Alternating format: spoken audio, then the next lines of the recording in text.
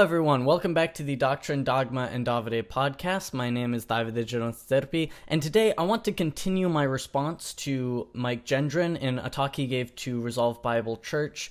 This is the second video in a series, so if you haven't seen the first video, go ahead and pause this video and go watch that one first. I'll have it linked down in the description. I'll also have Mike Gendron's entire talk linked in the description as well if you want to check that out. But without further ado, let's just go ahead and dive right back into the video. So let's look at the differences between Roman Catholics and evangelical Christians. There are 7 that I'd like you to look at. We have a different church. We submit to a different authority. We worship and trust a different Jesus. We believe a different gospel. We have a different view of Mary. And please don't miss this. We have a different view of sin. And ultimately, this leads to a different path to eternity.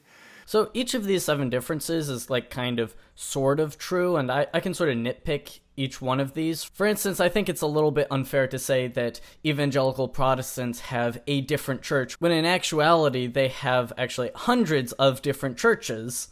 And it's also not fair to say that we have a different authority. I would say that Catholics have additional authorities to Scripture, whereas evangelical Protestants only have Scripture. As far as a different Jesus, a different gospel, I would say that we definitely have certain different views on Jesus, different views on the gospel, but I wouldn't go so far as to say that we have an entirely different Jesus or an entirely different gospel, because as Mike Gendron has said earlier in his talk, we do share certain sort of fundamentals of the faith. The fundamentals of the gospel are things that we share as Christians, both Catholics and evangelicals. So like I said, I can sort of nitpick all of these, but I want to save that for when we go into detail on each one of these. So let's look at each one of these with a little bit more detail. The Christian church has only one head. We know that to be the Lord Jesus Christ, but the Catholic Church has 2 heads. They believe the papacy is the head of not only the Catholic Church, but they believe he's the head of the Christian church at large. So I think that this is a bit of an unfair characterization of the headship of the respective churches, both the Protestant churches and the Catholic churches, because even in Protestant churches, you do have people like pastors and things who take on leadership roles within the respective churches and sort of guide the church along their path through various policies and through their teachings as well. And so it's not like Jesus Christ himself is standing in the Protestant congregations and teaching them directly, right? No, you have people who take the scriptures and help to sort of explain and try to teach the congregations about what Jesus said and about his life and about his teachings. Now, on the Catholic side, we do have Jesus Christ as our head. Jesus Christ is king. But just because Jesus Christ is king, that doesn't mean that the king cannot appoint certain, say, prime ministers or officials in order to manage the sort of day-to-day governance of his kingdom and to head and guide his church. Now, that in no way takes away from the authority of the king that appointed those ministers. So, Jesus Christ as king, as head of the Catholic Church, can appoint sort of intermediate heads in the bishops and through his sort of prime minister, the successor of the Bishop of Rome, the Pope, in order to sort of guide and govern the church on earth, even as Christ is king who reigns over that church in heaven and exerts his influence in choosing his prime minister in order to guide his church. So, in a sense, we do kind of have 2 heads, in the same sense that, say, the United Kingdom has 2 heads. They have a head of state in King Charles III and a head of government in the Prime Minister. But unlike in the United Kingdom, where the Constitution basically requires the king to appoint whoever the majority party in Parliament selects, the Prime Minister of the Church of Christ, the Prime Minister of the Catholic Church, the Pope, is selected by the cardinals under the guidance and influence of Christ through the Holy Spirit. How do you join the Church of Jesus Christ? Only by infant baptism. Excuse me, I'm getting that confused. Only by the baptism of the Holy Spirit. I got ahead of myself. We are made members of the Church of Jesus Christ when the Spirit of God makes us alive in Christ. But the Roman Catholic Church says it's by water baptism. That's how you join the Catholic Church. So water baptism is also just very clearly taught in Scripture. In the Acts of the Apostles, chapter 8, verses 36 through 39, it states, "And they went along the road, and they came to some water. And the eunuch said, 'See, here is water. What is to prevent my being baptized?' And he commanded the chariot to stop. And they both went down into the water, Philip and the eunuch, and he baptized him. And when they came up out of the water, the Spirit of the Lord caught up with Philip, and the eunuch saw him no more, and went on his way rejoicing." It's also worth noting that, like I said in my last video, Origen was teaching baptismal regeneration and infant baptism as early as the 2nd century, and so this is something that the early church also believed and practiced as well. So Scripture pretty darn clearly implies that water is necessary for baptism. Additionally, Jesus Christ himself was baptized by water, and only after he was baptized by water, you saw the Holy Spirit descend upon him like a dove, and saying, "This is my beloved Son, with whom I am well pleased." And so it is clear through the life of Jesus, through the Acts of the Apostles, and through the tradition of the early church, that water baptism is the means by which we receive the Holy Spirit. In fact, again, this is something that even Martin Luther taught. Martin Luther stated, quote, "No greater jewel, therefore, can adorn our body and soul than baptism, for through it we become completely holy and blessed, which no other kind of life and no work on earth can acquire." So again, this is something that even Martin Luther himself was forced to accept simply because the Scriptures are so clear. And I also think that it's a little bit silly to say that, well, the early church practiced water baptism, the apostles clearly practiced water baptism, but I know better. I think that that's kind of ridiculous to say that you know better than the people that actually knew Christ.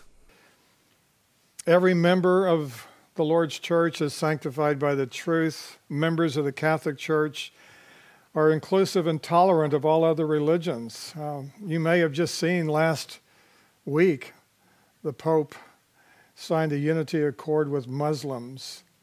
His goal is to unite the whole world together, and it's very interesting when you look at biblical prophecy. We know there's going to be one church that comes together to worship the Antichrist, and the Pope has got a very aggressive agenda to unite the world under the papacy.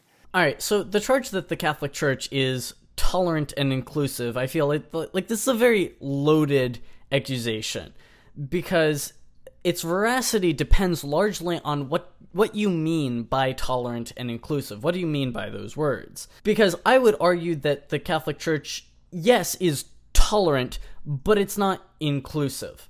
And even in saying that, I know that there are Catholics who will sort of bristle at my saying that the Catholic Church is tolerant, because again, it's a very semantically overloaded term, and is a term that means a lot of different things in today's day and age. It's one that's thrown out a lot to justify all sorts of things that the Church would not condone. So when I say that I would argue that the Church is tolerant, what I'm talking about is that the Church does support sort of the toleration, the civil toleration of false faiths. The Second Vatican Council stated, quote, "This Vatican Council declares that the human person has a right to religious freedom. This freedom means that all men are to be immune from coercion on the part of individuals or of social groups or of any human power in such ways that no one is to be forced to act in a manner contrary to his own beliefs, whether privately or publicly, whether alone or in association with others, within due limits." And so the Catholic Church supports sort of religious liberty in the sense that the secular government, the civil authorities, have no right to compel or coerce faith on the part of their citizens or their subjects. The fact of the matter is, our faith in Jesus Christ, it must be a free choice, and no civil authority has the right to impose that faith or that worship practice upon us as individuals. But the Church is not so tolerant that it would place sort of a false equivalency between a false faith and a true faith, between, say, Islam and Christianity. The Church, especially during the Second Vatican Council, did sort of make an effort to emphasize the similarities that we share with Muslims as well as with Protestants and Jews and Hindus, Buddhists, whatever the case may be. The Catholic Church does sort of seek to start from a position of recognizing where we align before then attempting to discuss where we differ. And the reason for this, it's a sort of evangelical strategy called ecumenism. And what that essentially means is that by focusing on what the things we share in common as religious people, even as we differ on very important and fundamental questions of theology, if we start out with where we agree, it can help people who adhere to false faiths and false religions. It can help them to see themselves as being closer to the truths of the one true Holy Catholic and Apostolic faith. And so makes sort of the transition from their false religious practice to the true faith an easier transition if we start from where we agree and we sort of try to minimize the differences between us.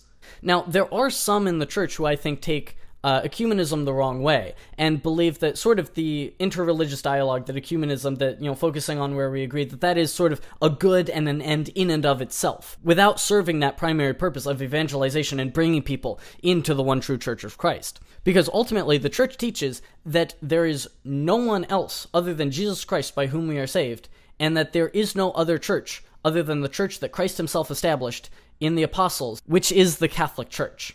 And so the Council of Trent decreed extra ecclesiam nulla salus, which means outside of the church there is no salvation. And so the church certainly is not inclusive and tolerant to the point of believing in a sort of religious indifferentism, that basically, you can be Protestant, you can be Hindu, you can be Muslim, you can be whatever faith you want, we're all basically going to heaven anyway. That's not what the church teaches. The church teaches that you must join the one true Church of Christ. You must come to faith in Jesus Christ in order to be saved. The church simply teaches that no secular authority, no civil authority, has the right to impose or try to compel that faith or that practice or that adherence upon an individual, that choice to come to faith in Christ must be a free choice of the individual. That's ultimately what the church teaches. In fact, even in the Second Vatican Council's document Lumen Gentium, which is sometimes criticized for being sort of too soft and too inclusive by many traditional Catholics, it states, "This is the one Church of Christ, which in the Creed is professed as one, holy, Catholic, and apostolic, which our Savior, after his resurrection, commissioned Peter to shepherd, and the other apostles to extend and direct with authority, which he erected for all ages as, quote, the pillar and mainstay of the truth," close quote. The Church, constituted and organized in the world as a society, subsists in the Catholic Church, which is governed by the successor of Peter and by the bishops in communion with him, although many elements of sanctification and of truth are found outside of its visible structure. These elements, as gifts belonging to the Church of Christ, are forces impelling towards Catholic unity. Vatican II even goes on to say, "This sacred council wishes to turn its attention firstly to the Catholic faithful. Basing itself upon sacred scripture and tradition, it teaches that the Church, now sojourning on earth as an exile, is necessary for salvation. Christ, present to us in his holy body, which is the Church, is the one mediator and the unique way of salvation. In explicit terms, he himself affirmed the necessity of faith and of baptism, and thereby affirmed also the necessity of the Church, for through baptism as through a door men entered the Church. Whosoever, therefore, knowing that the Catholic Church was made necessary by Christ, would refuse to enter or to remain in it, could not be saved." So again, even in Vatican II, who some traditional Catholics will sort of criticize for being a little bit soft on sort of being too inclusive and too tolerant, even Vatican II affirms that the Catholic Church is the one true Church of Christ, and that outside of the Church there can be no salvation. Anyone who rejects the Church of Christ, anyone who rejects faith in Jesus Christ, is lost forever. They cannot be saved. Now, as far as the unity accord between Muslims and Catholics that Pope Francis signed, there are many people who would have criticisms for Pope Francis for his decision to sign that declaration, and I have my own criticisms. But it's important to note that the Pope is not infallible in everything that he does. And again, we're going to get into this a little bit later when Mike Gendron talks specifically about the papacy. But Pope Francis, just because he signs a unity accord where it basically lays out a bunch of areas where Catholics and Muslims have common ground and agreement, that doesn't deny the essential salvific power of the gospel and the necessity of the Catholic Church. It's again that sort of ecumenical idea that if we focus on what we share in common, then we can have more fruitful discussion about where we disagree.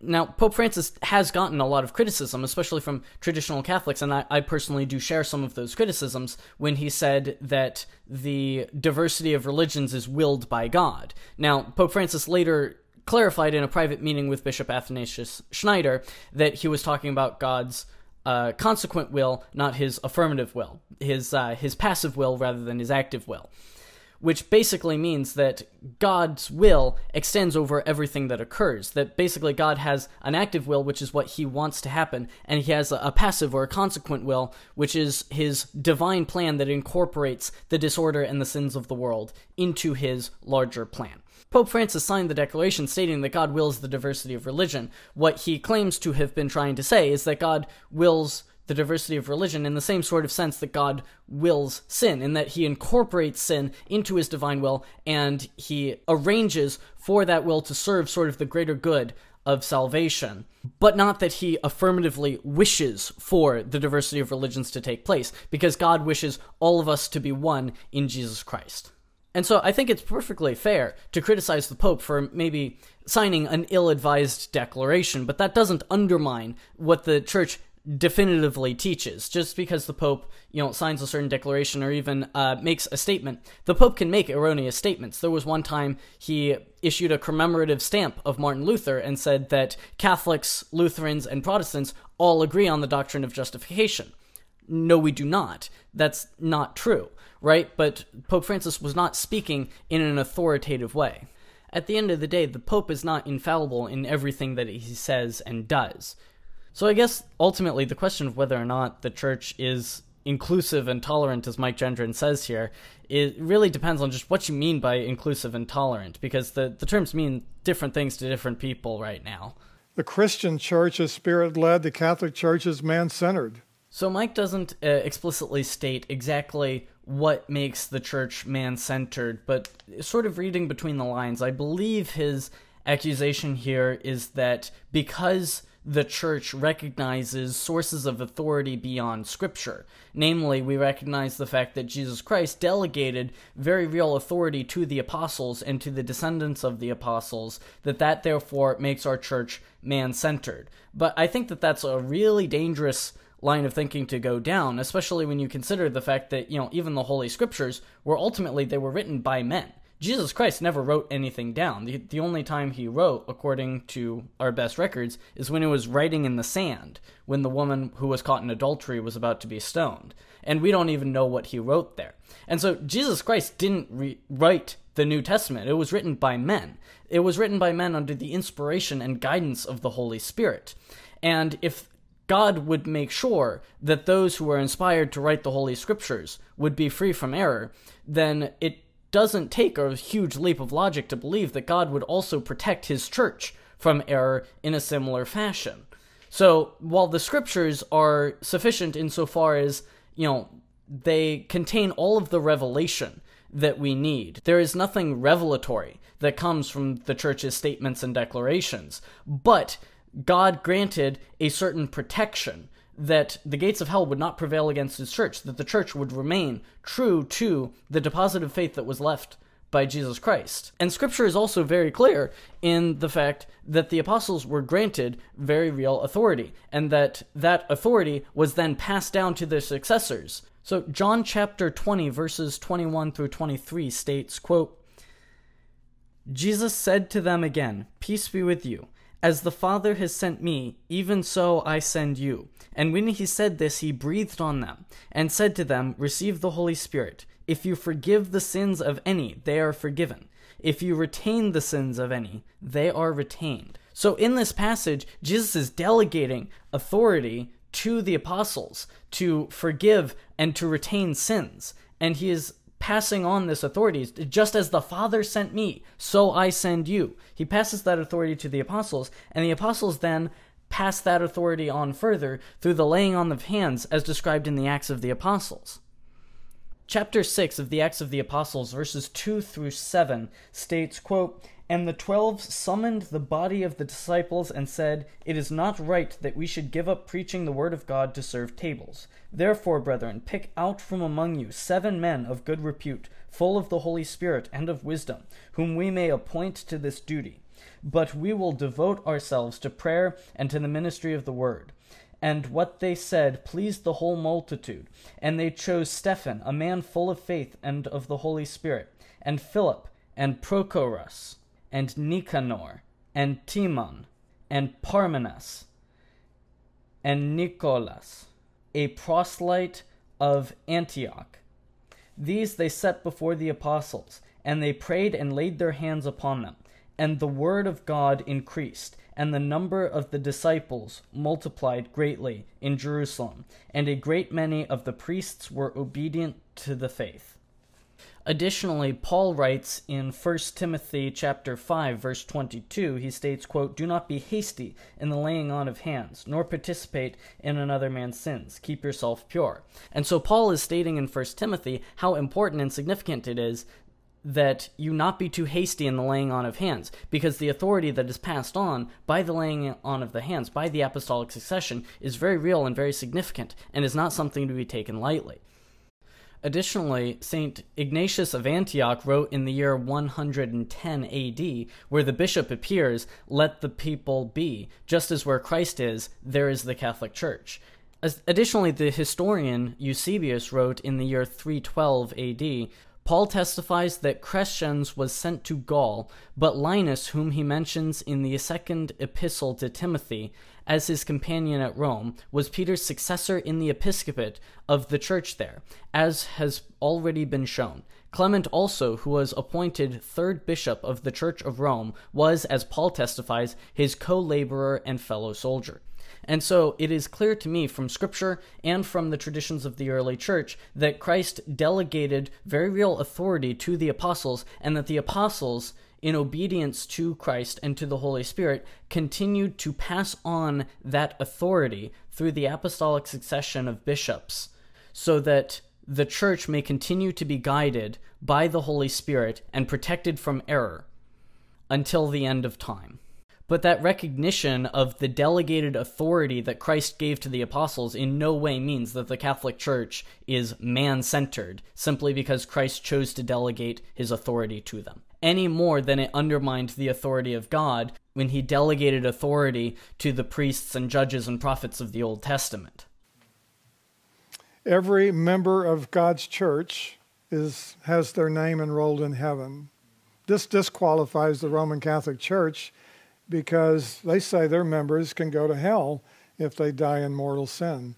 So those who exist in a state of sanctifying grace do indeed have their names enrolled in heaven, but that does not mean that you cannot forfeit your place in heaven by wicked deeds, and Scripture clearly affirms this. In the book of Revelation, chapter 20, verses 12 through 15, it states, quote, "And I saw the dead, great and small, standing before the throne, and books were opened. Also another book was opened, which is the book of life. And the dead were judged by what was written in the books, by what they had done. And the sea gave up the dead in it. Death and Hades gave up the dead in them, and all were judged by what they had done. Then death and Hades were thrown into the lake of fire. This is the second death, the lake of fire. And if anyone's name was not found written in the book of life, he was thrown into the lake of fire." And so Revelation clearly describes people being judged according to their deeds, according to what they have done. And if they were found to have those wicked deeds to their names that were not properly forgiven, then they would be cast into the eternal fire. And so Scripture itself affirms that you can go to hell if you do not have just deeds to your name, if you live a life of wickedness and rejection of the gospel of Christ, even if you have faith, that is not sufficient to save you. And that is also reaffirmed in the Epistle of St. James. In the Epistle of St. James, chapter 2, verse 21 through 26, it states, "Was not Abraham our father justified by works when he offered his son Isaac upon the altar? You see that faith was active along with his works, and that faith was completed by works. And the scripture was fulfilled, which says, Abraham believed in God, and it was reckoned to him as righteousness. And he was called a friend of God. You see that a man is justified by works and not by faith alone. And in the same way, was not also Rahab the harlot justified by works when she received the messengers and sent them out another way? For as the body apart from the spirit is dead, so faith apart from works is dead. So if you cannot confidently say that man is justified by works and not by faith alone, then you are rejecting the direct words of Scripture, because James explicitly states in the Scriptures, this is the infallible word of God, that man is justified by works and not by faith alone. You cannot reject that without directly contradicting the sacred Scriptures. We know we can never go to hell once we've been born of the Spirit of God because of that great promise in Romans 8:1. There is therefore now no condemnation for those who are in Christ Jesus. So this is true. There is no condemnation for he who is in Christ Jesus. The question is, what does it mean to be in Christ Jesus? Martin Luther said that he could commit adultery against his wife 1,000 times in a day and still be in Christ Jesus and still be in a state of grace. I reject that, and I think the Scriptures reject that. To be in Christ Jesus means to have faith in him, yes, and it also means to live in accordance with his laws and his decrees. If you reject the gospel by your actions, just because you have faith, that doesn't necessarily mean you're saved. And so yes, there is no condemnation for those of us who are in Christ Jesus. But in order to remain in Christ Jesus, we must keep the law. We must have just deeds to our name. And this is what Scripture affirms. The Christian Church has 2 ordinances. The Catholic Church has 7 sacraments. So this is true. We have 7 sacraments given by Christ and entrusted to the Church in order to give grace. They are visible signs of invisible realities, and each one of them has their roots in the sacred Scriptures. I'm not going to go through every single Scripture here and explain its biblical roots. I think that deserves a video all on its own.